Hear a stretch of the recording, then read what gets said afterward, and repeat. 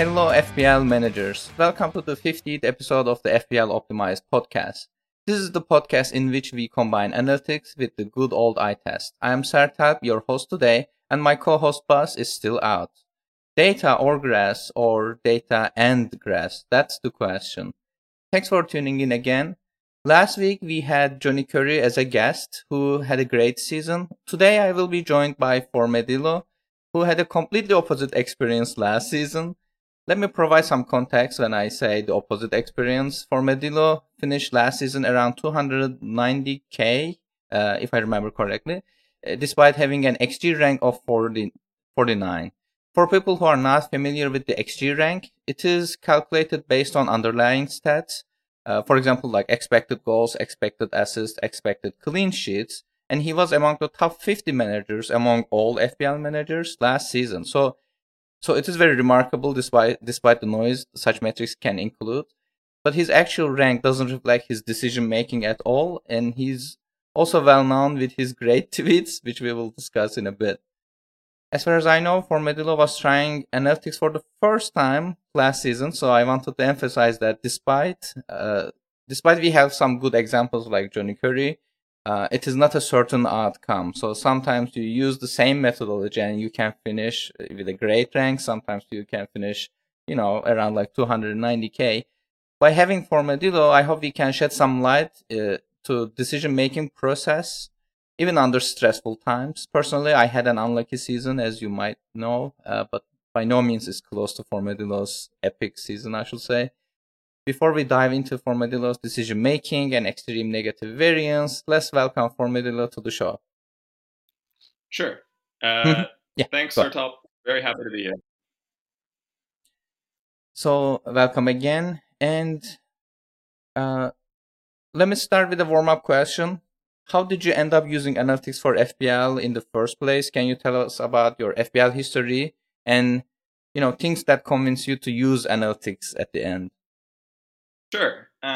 So I guess I'll preface this, with the note that I'm definitely still an intermediate, I would say, at best, from an analytics point of view. And I don't necessarily intend to go beyond being an intermediate. I think using the tools and developing your own tools to take this to the next level is pretty time intensive, requires learning a lot of skills that, frankly, I'm probably not going to do. But it's been fun to sort of reach this intermediate point, which I think is a happy medium. In terms of how I got here, so I started playing a few years ago. I think this will be my 8th season, roughly. I started very casually, just a mini league with some folks in college. I went over to England for college, so got looped into the Premier League, got looped into FPL. First couple of seasons, very casual. I think I did pretty well, but everyone involved was what you'd call a casual now. So finishing 100K, 150K was pretty strong in that league. I never really used the eye test that much because I just didn't watch that many games. I watch Everton now and again, but that's about it. So from the beginning, I was using proxy metrics, but not analytically rigorous ones. So at the start, it was just like find some good fixture tickers, look up, straight up goals plus assist numbers, which is funny to think about now. And then after a couple seasons of that, I would say the next few seasons, I started using some very rudimentary analytics tools. So I remember going on Understat a lot and looking up just raw XGI, NPXG, etc. But I didn't know about sample sizes. So I'd literally look him up and I'd be like, wow, this guy's been running really hot for 3 or 4 games. He must be a great pick, right? Yeah. So I was using those. And then I think the last couple seasons, I started getting into it. So last season, I think I was intermediate level. I used review pretty much every week and tried to be very patient with decisions. The season before that, I used review a bit, but not super consistently. And I think I had a pretty mediocre MD rank, 5,000 or something. So yeah, pretty much 2 seasons now of analytics. One pretty casual, the last one more intense. And I'm probably going to stay around this level, I think, moving forward. Okay, awesome. So let's start with the last season, because I mean, obviously that's our focus in today's episode. So what was your process in terms of using analytics for FPL? I mean, I understand that you have been using the prediction data, and you have been using FPL reviews projections for it. But was that all, or were you also checking some other resources at the same time? And um, also, I would like to ask, suppose you are using the predictive data, but if there are any players that you disagree with, were you using your own judgment to override them, or were you mostly following the prediction data? So taking the questions one by one. So firstly, my overall approach. So my approach was basically I had set out specific targets before last season started. So I wanted to get a top 1,000 MD rank. Mm-hmm. That was my main goal. And then I think I tweeted this out before the season began. I wanted to have sufficiently positive variance to finish 50K, I think was my goal. So I achieved one of those things and not the other. Not the other Um, one. so yeah, that was the philosophy. In terms of my data sources, pretty much just review. I mean, I still looked at some raw stuff before the season began on like new players. Like I checked out Holland's like Mm-hmm. long term, NPXG per 90 on FBref, that kind of thing. Darwin as well, but really in terms of like a week to week basis, I was mostly just looking at review and then occasionally sense checking like, oh, Almiron's been on a run. Like, what's his NPXG looking like? Just to kind of sense check a little bit. Mm-hmm. But yeah, mostly just review. To be honest, I think there are other good sources too. I know there's other like TalkVem has some good ones. You can use the odds data itself. I followed We Rogue's team strength and Mm-hmm. Simon's strength stuff too, but I don't think it necessarily directly fed into decisions. It was more a sense check. So pretty much just review. And then in terms of how strictly I followed review, it wasn't that strict, to be honest. It was my guidepost, but I deviated very frequently. I would say any given week, there's a pretty decent chance that I did not do the supposed like optimal move on Mm-hmm. whatever parameters I set. But it would usually be top 3 or top 5, or at least top 3 or top 5 after I tweaked X-Mins or whatever to my preference. Yeah. So I would say, yeah, pretty. I followed it consistently, but not super strictly, is the way I put it. Okay. Okay. Awesome. And so when you pick a player, let's say in the top five, suggestions, but it turns out that it was in terms of like the outcome, if it turns out that the top pick were able to get lots of points, but not your pick, how did that affect you? Like, did you regret like choosing the fifth best player instead of the best one? I mean, obviously there are lots of noise in FPL and things can go either way, but how did you Um, manage that? I actually think so. The negative variance I experienced actually wasn't super clustered around the very tight decisions. I Mm-hmm. think the exception would be Holland versus Salah cap in the first half of the season. Yeah. I think there were a few of those that were very close, and I went Salah, and obviously I regretted it. Right. Um, the I don't know like what the exact right lesson to take away from that was. And honestly, I don't know if we'll know the right lesson until we see how Holland does this season too, Yeah, right? that's Because like true. even at the time, like as the first half of the season's unfolding, I think myself and a lot of other people, I think you were also in this boat, right? Yeah. Where you're going against Holland mostly for minutes, I think was our Yeah. logic. And then he puts up like the most minutes he ever has in a Mm, stretch, right? true. You look back and it's like if he puts up a season like last season in terms of minutes Mm-hmm. this season, then I think we can look back and say, we might want to update a bit on like how cautious to be around minutes on a player who's entering a new league, a new setting, etc. If this season his minutes drop down a lot, then I mean We will it's be cliche, justified. but yeah, exactly. It's like, did I really mess up at the start of last season? So yeah, that was the main one where it was like tight. a lot of other times when things blew up, it's either because I did something that I knew was like nowhere near optimal, quote Mm. unquote, in which Yeah. I had no one to blame. Like I went Darwin over Jesus on game week 2 wildcard last Hmm. season, and I think you had to tweak Darwin's minutes like so much to justify that.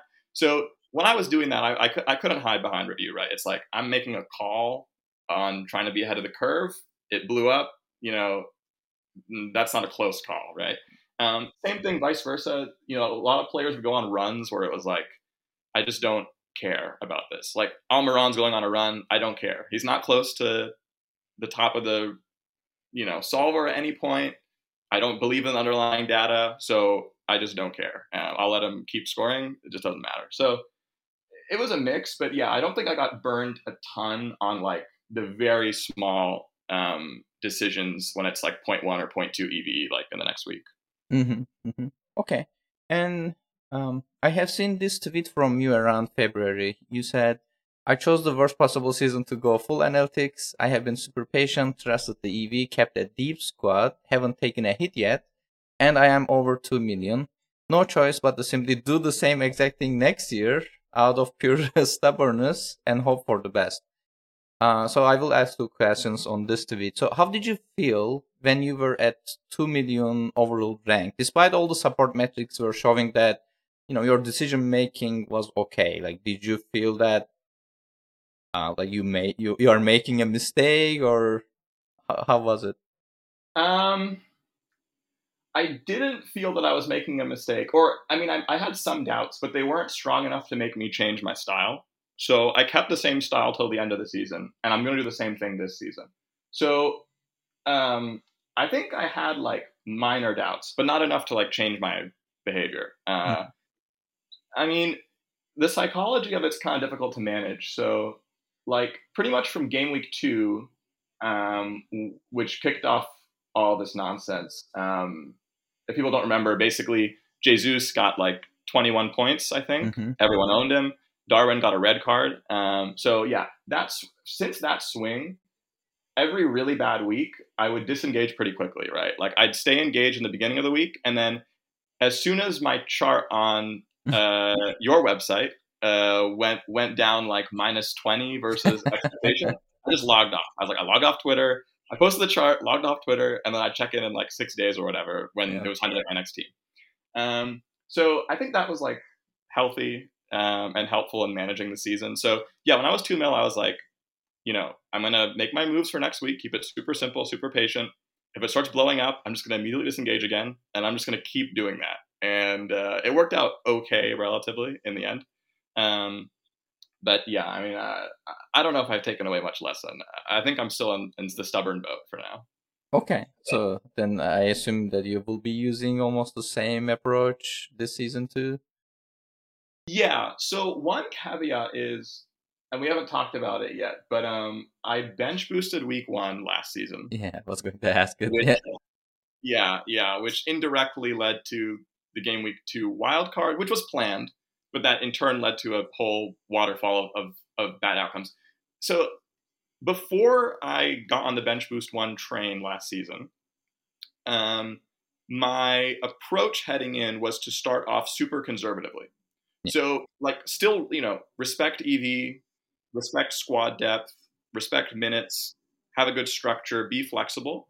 But if there are 50-50s where, it's quite close on the EV, but one guy is like, 80 to 100% EO amongst like engaged people that I care about, and the other is like 5%, I was just going to go with the 80% guy. And the reason for that was because I've consistently started slow every Mhm. FPL season I've played. And I think historically, before I got more into analytics, I had a very strong contrarian streak, which you see on a lot of people still, like on Twitter. And I hated the template. I hated being boxed in. I love taking punts. I love taking hits. And I basically realized, I don't know why this is. Maybe it's just chance. But when I start taking risks in the last third of the season, it works. And when I take risks at the beginning, it blows up, like pretty reliably. So going into last season, I was like, okay, I'm just going to solve this problem for myself. I'm going to play it super straight and chalk opening half. And then in the second half, hopefully I have a decent rank and I can actually push on properly. So that was my mentality going in. And then obviously Bench Boost 1 caught my eye, and we can go into like why. 11 Yeah, yeah. fooled But everyone. going into this season, I am absolutely not going to Bench Boost 1 under any Okay, circumstance. that's good to My hear. objective is going to be to hold the wild card, right? And so I'll set up my game week 1 team with a fairly long-term view, which I actually think is a little different from how people are talking about it right now. And I think we should talk about that at some point too. But anyways, I'm going to do what I planned to do last season, start off like very chalk, etc. If I really believe in a guy and believe there's EV to be had that's differential, I will do it. But when it's very close, I'm just going to go chalk. Like, I don't want to start slow again. Yeah, that makes sense. That makes sense. So, yeah, I was going to ask you about the Bench Boost 1 and if you were considering to do it again, but yeah, it's great to hear that you're not doing anything crazy I mean, this like, season. I do think it was an interesting idea Yeah. last season, specifically based on the parts of last season that were unique, right? Mm-hmm. Namely, the extra wild card in the winter break, and the pricing to an extent. So it was interesting last season. But even last season, despite there being variables in its favor, when everyone ended up bench boosting, I don't remember when it was, 27 or whatever, I had the same bench as everyone else, Mm-hmm. Mm-hmm. barring like one player. So the whole logic of getting out of the way so that I could like run the leaner bench later was just completely pointless. So that kind of cemented to me like in that season where there were a lot of variables in its favor, it still ended up being pointless because I had the same bench as everyone else anyways, just no bench boost to use on it. Yeah. So I was like, okay, I mean, unless some new like variables come in to change how a season's structured again, I'm not really interested in bench boosting Yeah. Okay. early. That makes sense. And one side question. So you have mentioned, starting the season, strongly. So in your decision making, does effective ownership play a role at all? Like, do you check how much a player is owned? Because you also mentioned that you know, use the templates and, being boxed in, but do you check? So suppose two players are very close in expected value and you don't have a personal feeling about either one of them. Like, do you use, how much they are owned as a tiebreaker or not? Yeah, if it's early season, I have no like rank deficit I'm trying to solve overall or in a mini league. Then I'm agnostic on risk, Mm-hmm. right? So I have no reason to pile risk on. I have no reason to mitigate it necessarily. Mm-hmm. So in that scenario, early season, like game week 1, if two players are extremely close, like on the data that I trust, and I don't have a hunch or an inside view of any kind, to your point, then yeah, I will use higher ownership as a tiebreaker. I think it's a really interesting conversation. I remember I don't really listen to many podcasts anymore, but I used to enjoy the episodes that Simon and We Rogue put out, like starting years ago. I guess they used to do it, and they had this one with Abdul FPL Salah that really stuck in my mind. This must have been like 2 or 3 years ago now, Mm-hmm. where Simon and We Rogue, I think up to that point, and Simon's come back to this view now, had basically, believed that ownership should have precisely zero value in your consideration unless you want to pile on risk or Mm-hmm. mitigate it for whatever reason. And then they talked to Abdul, and Abdul, at least temporarily, I think, convinced them and me and a lot of viewers that actually you should weight EO as a data point, independent of the risk factor. Mm. And his argument basically was that um, wisdom of the crowds, Yeah. right? Like high EO means that there's an aggregated opinion of a bunch of people, and depending on your worldview or your mental model of FPL specifically, you should assign some informational value to that aggregated opinion, right? Yeah. And I bought that logic, like it made sense to me.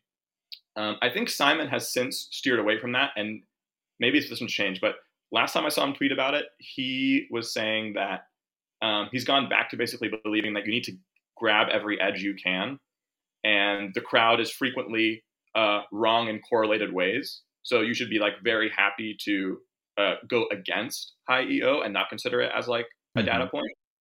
I'm now in like I get both sides, and I think my like solution to your point is that exception you outlined about having your own strong opinion or some kind of inside view or edge, right? Hmm. So if I have like a good theory as to why the EO is mistakenly high, then to follow Simon's approach, I'm happy to farm some edge there, right? Yeah. Because I mean, edge is vanishing. Like you got to take it where you can get it, right? But if I don't have any special reason or theory or whatever, and you got to be careful because it's easy to tell yourself a story, right? About like people eating pasta or whatever Andy Martin talks about. You got to be careful with it. But if you're being honest with yourself and you don't have that inside edge or whatever, then I do think I would assign like some informational value enough to break like a virtual tie. So that's my position right now. Okay, awesome. Yeah, thanks a lot. And let's talk about the new season then. So you have mentioned that you will be using obviously the expected value again, and we have just talked about the effective ownership, like as a tiebreaker. But other than these two, like, do you have a strategy in mind that you are hoping to change from last season to this season?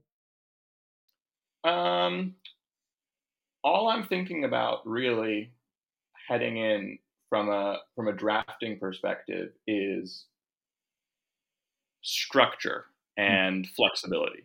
I'm not super concerned right now about specific assets. Mm-hmm. I already have a fairly developed hierarchy in my mind. Mm-hmm. When review comes out, I'll see if like there's any contradictions there, and then I'll investigate them. But like right now, like I don't think like Saka versus Martinelli is an interesting debate right now or whatever, Yeah. right? I think there are a couple interesting debates about assets, but broadly speaking, my mental hierarchy is like already fairly developed.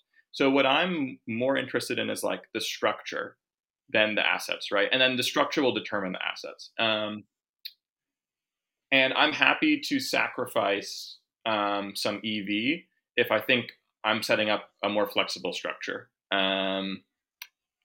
Something I mentioned earlier was like time frame. So on your last podcast with Johnny, I think he mentioned that he's going to be looking at the first like 7-ish weeks of the Mm-hmm. season when he's optimizing. Um, I agree with that. Like I'm going to be looking at the first like 5 to 8, I would say roughly.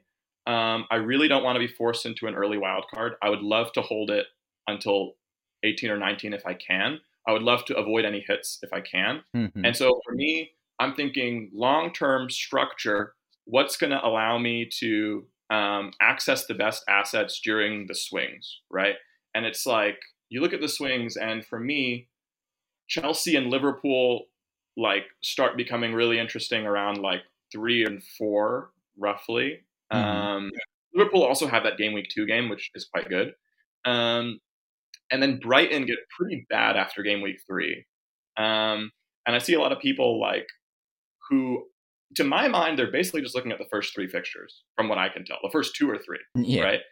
And like they have the triple Brighton, like triple United is like locked. And I look at these teams and I'm like, it gets pretty bad after 3. I probably don't want 6 guys from these teams. I'd rather be flexible and not forced into like an early wild card. So I'm thinking long term. I'm thinking structurally. But like all that being said, review might have Mitoma and Estupinan at like in 95% of solves over the Mm-hmm. first 7 weeks, like basic solver or whatever, in which case I'm not going to fight it either. But yeah, I'm trying to think long term, think structurally. I haven't tinkered that much. Like I made a draft at the beginning of this month. I haven't changed it that much. And I'm just going to wait till review comes out. Actually, I'm going on vacation next week. So I'm only going to have like 3 or 4 days with review before the Okay. first game, which I'm happy about because it's going to limit Yeah, the be like, I got to keep it basic, simple. So it should be fun. that makes sense. Okay, I will ask you about your draft, but before that, when you talk about the structure, suppose you have two teams that I gave you to compare. So when you say that you will be looking at the structure, do you mean that you will prefer, like out of these two teams, you will prefer the team with, more alternative if more alternatives to replace if one of the players gets injured? That kind of a flexible. Okay. Yeah, that's one of them. So the things that I group under structure when I'm thinking about it is number one, depth, um, and just like how much you're allocating on the tail, who your three bench players are, right? Lot of drafts right now have very light benches, and I think that's a serious mistake, Mm-hmm. especially when you have Chelsea assets with like dicey X-Men City assets, right? Mm-hmm. Number two is like formation, which relates to the depth, right? Because if you go three up top, it automatically gives you better depth because your 4.5 mid might get minutes, whereas your 4.5 forward won't, right? Yeah. So the formation and therefore like which assets you can move on and off more easily and how it relates to depth. And the last piece is like spots per team, right? So like structurally, Mm. it matters if you're starting with three Chelsea and you don't have like Nkunku or you don't have Sterling or you don't have James or whatever, because now structurally you're constrained on what you can move. So I think it's those three things, right? Because that's what shapes like 4 weeks from now or 5 weeks from now, like how will your options be constrained? That's Mm-hmm. how I think about structure.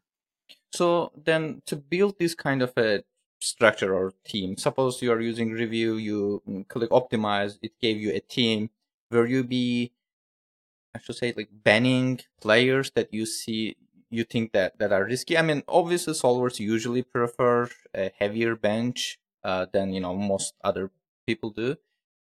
So do you kind of like ban players based on like if they're not very flexible in terms of replacing, or if they are injury prone, or maybe like a minute issue, or maybe it's because of the spots per team? Do you ban the players, or do you just uh, keep them but try to convince solver to drop them by maybe like reducing their expected minutes or something? Yeah, so the broad approach I take is firstly, I don't get super sophisticated on solves. And this is why I say I'm an intermediate and I'm not necessarily planning to go beyond that. I don't have my own script that I run Mm-hmm. given certain inputs, even though I think that is the most effective strategy if you care about maximizing your rank. But I don't have my own script that I run. Even the review solver, I don't mess with the advanced settings that much. I really will just toggle like FT value, decay sometimes, Mm-hmm. and obviously like the basic settings like number of weeks out. So I use the review basic solver like very basically, and what I do is I tinker with it a bit to figure out what is the most EV you're squeezing out with like reasonable teams without tinkering too much with the Yeah. parameters or the X-Mins. I look at the value over the time frame that I care about, right? Mm-hmm. Like for me, like I said, it'll probably be like the first like 6 or 7 or 8 weeks, right? And I say, okay, that's my target now, EV wise, right? Whatever the number is. Like if it's over 7 weeks, it'll probably be in the region of what, like 350 or 400 Mm-hmm. or something, right? So that's my target. And then I draft, like, I'll just draft players in that I like. I'm like, I like this guy. Let's put him in. Let's mess with the X-Mins a bit. And I'll just see, am I coming close without messing with the settings too much, right? And if I'm coming really close and I really like the structure and it's got guys that like I like putting in Everton guys. I do the opposite of banning them, which is the best thing to do. Because I'm an Everton fan, so I want to have their players. So I like putting them in. I'm probably going to have Pickford. Like, I don't really care if he's like a couple EV off over the first 7. I'm probably going to have him. So I'll put in guys I like. I'll tweak the mins and stuff. I'll get a structure I like. And if it's close enough to what I consider the benchmark, then I'm happy. Then I'll just log off, make my team, and call it a day. So that's kind of how I use it. I use the optimal team as like my North Star. And I'm like, okay, I don't want to give up like too much EV against this. And then I just do what I want within that constraint. Yeah. Okay. Perfect. And who do you have in your draft then? Besides Pickford, Um, obviously. yeah, I mean, I can read it out. Okay, I'll read it out. Let me find. So what I have right now, um, which again, like I haven't put in a ton of thought, but very, very roughly speaking, um, starting from the back, Pickford, and then in the defense, I've got Gabriel, Estupinian, Trent. I mean, nothing interesting there. James, although that's more of like a 5.5 placeholder. It could be Mm-hmm. Chilwell, it could be Diash, like whoever. Um, Henry and Riedewald. Henry again, like 4.5. I don't Mm-hmm. think it matters that much, but like they have good fixtures. Um, and then in midfield, I've got Saka, Bumo, Rashford, and Sterling. And then up top, I got Jesus, DCL, and Holland. Yeah. Now, DCL is almost certainly not going to end up in there. I would love to have him just from Everton bias. And when everyone was going crazy on Twitter for like a week hyping him, even then I was like, I would love to have him, but I don't think he's going to be like DCL and like the most terrible. And now I think everyone's kind of realized, yeah, he's definitely not going to be optimal. So he'll probably be like Jackson or Nkunku, and then I'll take money out of somewhere. Sterling will be Matoma or something probably. Mm. I have 0.5 with this draft. I honestly don't know. But anyways, like I said, like the specific guys, it's like, I'll wait for a review. But like structurally, what I think are the big structural decisions here are like number one, I have Trent, right? Yeah. Number two, I've got three up top. Mm-hmm. And number three, I've got decent depth, like nothing crazy. I'm not rotating keepers. I have like Joao Virginia Mm-hmm. as the keeper, but like decent depth, right? Like I'm benching James and Henry week one in theory with this team. If I got Nkunku and Matoma, it would be the same story. So I'm not certain on any of those structural decisions yet. I like the front three. I've every draft I've had has been three up top. It seemed pretty popular on Twitter recently, just because it gives you that 4.5 like playing guy in midfield. Um, but I'm not sure. But yeah, Trent, depth, and three up top is what I'm right now favoring. We'll see. Yeah. And yeah, I forgot to ask a question on this, like building the draft. For example, for this team or any other draft you will come up with until the game week one, do you schedule any transfers? Because like things like having Salah for the first two game week and then replacing him with De Bruyne or someone else is an idea. So do you go for these kind of stuff, or are you trying to, stay away from it because there's a possibility of taking a hit because of it? Yeah, I'm gonna try to avoid booking transfers. Mm-hmm.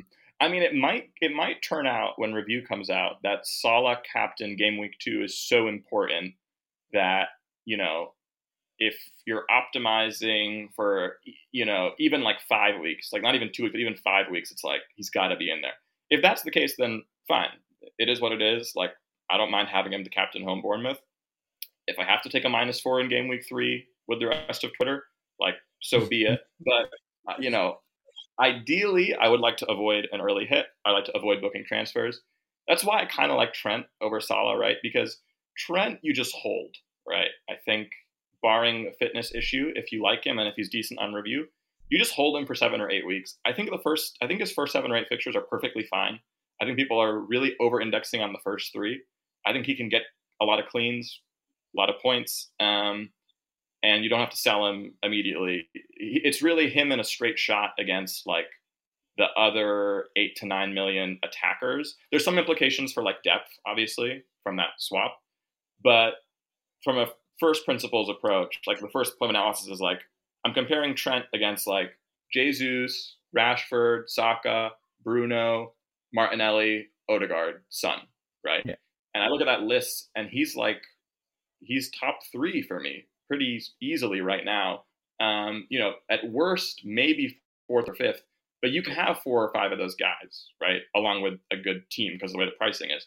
So I've been pretty bullish on Trent. Like, we'll see what review says. I think the only way, not the only way, the most likely scenario where I don't have Trent is where I have Salah, because I don't think Trent and Salah is super feasible. But if Salah's not popping up super high, I'm probably going to take Trent over like at least a couple of these 8 to 9 million other guys. Okay. Yeah. Perfect. And so one question we have received related to this talk from FPL double Pogi asked, how much EV do you allow yourself to ignore on review when making decisions? So in this context, for example, when you said, you might have Salah if the EV is, quite significant. So what's that threshold for you? I mean, sometimes I understand that it's hard to give a number, but do you have anything that you use? Yeah, so on a multi-week time frame, right? If I'm trying to make a Mm-hmm. decision as it pertains to the next like 5 or 6 weeks or so, um, if I've established an EV benchmark, let's say it's because Salah's the best over 5 weeks, and okay, with Salah you get a certain EV typically. Over 5 or 6 weeks, I wouldn't want to give up more than like 2 or 3 expected points on Yeah. review around that range. It depends again on like if I believe I have a, a strong view or some kind of edge against the crowd or the model for whatever reason. Mm-hmm. Um, that's basically going to boil down to minutes most of the time. Like I think minutes is really the only area now where you can like reliably beat review when it comes to like straight up this player versus that player type decisions. But yeah, barring anything like that, I don't want to give up more than like 2 or 3 because if you multiply it out over a season, right? We have like 38 weeks. If you're giving up more than like, let's say half an EV per week, right? Which is what 2 or 3 over 5 or 6 weeks comes out to. Mm-hmm. Giving up like 15 to 20 versus the field being like people who stick closer to review, right? And or are like skilled enough that they end up being close to that. And it's like 15 to 20 points is kind of a lot over a season to give up. So I really don't like to like give up more than that over those kinds of time frames, but I'll do it if I have to. And then on a 1 week straight shot, like captaincy, for example, Mm-hmm. is the 1 week I wouldn't want to give up more than like 0.3, which Point is three. which is similar to that one, right? So like Yeah. if one captain is like, whatever, 5.7 and the other is 5.2, it's going to take a lot for me to go with the 5.2 guy. Yeah. And the main reason I do it is if I'm piling on risk for some reason, like it's late and I'm not happy with my rank, or if I think I have an inside view, like a really strong inside view for some reason, or like if the other really good metrics support it. So like I think I like to tickle like I like to tick sorry. I like to tick the max odds slider and Mm-hmm. compare cast on that versus like minimum odds. And if the odds guy is like close or better, then I'm like, okay, there's like some argument here. But yeah, I don't like to give up, too much. Okay. Awesome. All right. We're getting closer to the end, so I will ask you some lighter questions. The first one is this. Why are you not on the Analytics Discord? People are wondering if you're addicted to X or Twitter. X being the website formerly known as Twitter. Formerly known as Twitter, Yeah. yes. Well, I was definitely addicted to Twitter. I don't know if I'm going to be addicted to X because its leader seems intent on degrading the product experience. So maybe he'll save me from my addiction. And X is where I step off the train. No, I mean, yeah, I definitely use Twitter like a lot more than I would want to in an ideal world. Discord, I was on Discord, not for FPL, but I've been on Discord before. I found the UI like very overwhelming at a certain point where it's like the different groups and like the stream of like it's just like a lot of like big group chats essentially, which I'm in some group chats that I really like based on formerly twitter.com, right? But they're like not that big and people aren't spamming them all the time. Like, but who knows? Maybe I'll reopen Discord. People have mentioned the Discord analytics group to me a bunch of times. It seems like it's a great spot, and that's definitely where like the edge is, right? So I'm definitely giving up edge. So maybe I should download it and like stop being on Twitter so much. You should. Actually, I was going to ask you about Twitter in general. So, I mean, some of your tweets are really funny. Some of them are, sarcastic. Some of them are really sharp. I mean, we love it, like, in general. I mean, when you visit the Discord, Analytics Discord, you will see that lots of tweets from you that we have shared and laughed. So, but how is social media affecting your experience in general regarding FPL? You have mentioned that when you are having a bad game week, you just log off from Twitter. So I understand that, when you are having a bad game week, it's, obviously it's a negative experience. I usually make the mistake of staying and then getting even, angrier. But in Yeah. general, do you think it's a net positive or net negative for you? Um, it's a difficult question. It kind of feeds into like, why do I play FPL in general? Why does anybody play FPL? What's the meaning of life? Yeah. I mean, when I start thinking about like why I play FPL, the only conclusion I can come to is that like I should stop. And I love it. I really admire the people who've like retired. So like We Rogue retired, Chase the Lucy, yeah, Chase, Lucy. So I look at them and I'm like I envy them. It's like they've achieved because it's like I mean, it's not set up. It's not an activity or a game, however you want to view it, that's set up to reward the kind of effort that the super nerds like myself and obviously yourself want to put into it. yeah. Like there's all these areas of life where if you put in extraordinary effort, you get truly extraordinary rewards of many different kinds, right? Like just intrinsic reward. Like, for example, I mean, I have a few other hobbies. I love working out, right? Working out is great because it's like linear progress. I mean, that's Yeah. not 100% true, but like essentially, if you have the knowledge, you put in the effort, you get results. It's consistent, right? And you know, the problem with FPL is it's like the diminishing returns to effort and taking it seriously kick in like pretty early once you like if you're playing somewhat patiently, you're using somewhat decent data, right? You're not letting yourself get tilted. Um, it's hard to squeeze out a bunch more edge from that Yeah. and reliably finish 10K instead of just like winning your mini league and finishing 40K or whatever. So I think my like near term resolution is a spend less time like on FPL in avenues that are unproductive, like tinkering a lot, like earnestly getting into like long debates on Twitter or whatever, and just try and like use the time more wisely and be more realistic about outcomes, which last season already kicked my ass, so I'm pretty realistic now. And then secondly, like social media wise, I mean, I like basically the part of Twitter that I like is like just shit posting. Oh, sorry, that was. It's okay. Yeah. I like just like chatting nonsense, stream of consciousness, memes, whatever. Um, there's a bunch of hilarious people on there, and FPL as an avenue to just sort of like have fun on Twitter is, I think, like the best possible use for it. So, um, I think my resolution is to like not necessarily tweet less, but to tweet less seriously for sure, and just use it as like a place to have a laugh because it's just not worth. It's not worth like trying to put your heart and soul into finishing like 10K or whatever because it's just you're not gonna get it reliably. Yeah, that's true. That's true. Yeah, I think it's a good point to promote Analytics Discord one more time here because obviously, as you have mentioned, FPL is not a logical activity or hobby for anyone in general. Like there's lots of heartbreaks in it. Like you put the hours, but you don't usually get the outcome you want or hope or maybe deserve, I should say.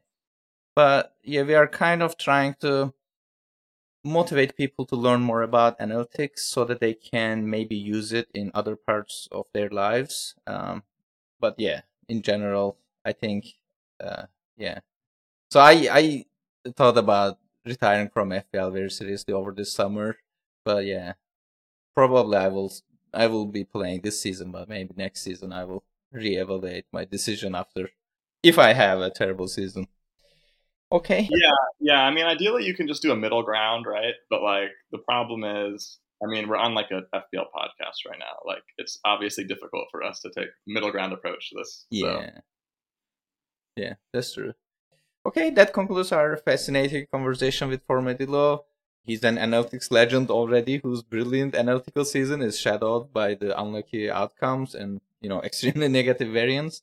I hope it was an eye-opening experience for our listeners in terms of what can go wrong and how random FPL can be at times. But despite all the negative variance, how people are still willing to try analytics and try analytics in their upcoming season again. Formadillo, while your season may not have been what you had hoped for, your journey has undoubtedly left a lasting impact on the FPL analytics community. We talked about your season quite a bit, and thanks for bringing your unique perspective and also reminding us that there is, um, value in analytics and decision making with expected value despite the outcome. It was a true pleasure to have you on this show, and thank you so much for joining us. We wish you the best of luck this season, and I'm hoping to have you as a guest maybe next, summer. This time, talking about how your luck regressed to the mean, and then how lucky you got, and then got a really good finish. And is there anything else you want to add before we close the episode? No, I mean it was a pleasure. It was fun to talk about all this stuff, and yeah, hopefully I'm in a place to have that conversation in a year. So Yeah, let's hope.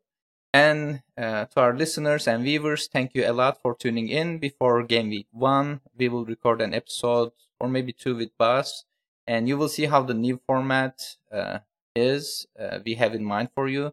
Episodes will be much shorter than usual, and they will be more to the point, and we will try to keep sharing video versions on YouTube. So in case you prefer seeing the data and visualizations and the tables, we might be talking in the podcast.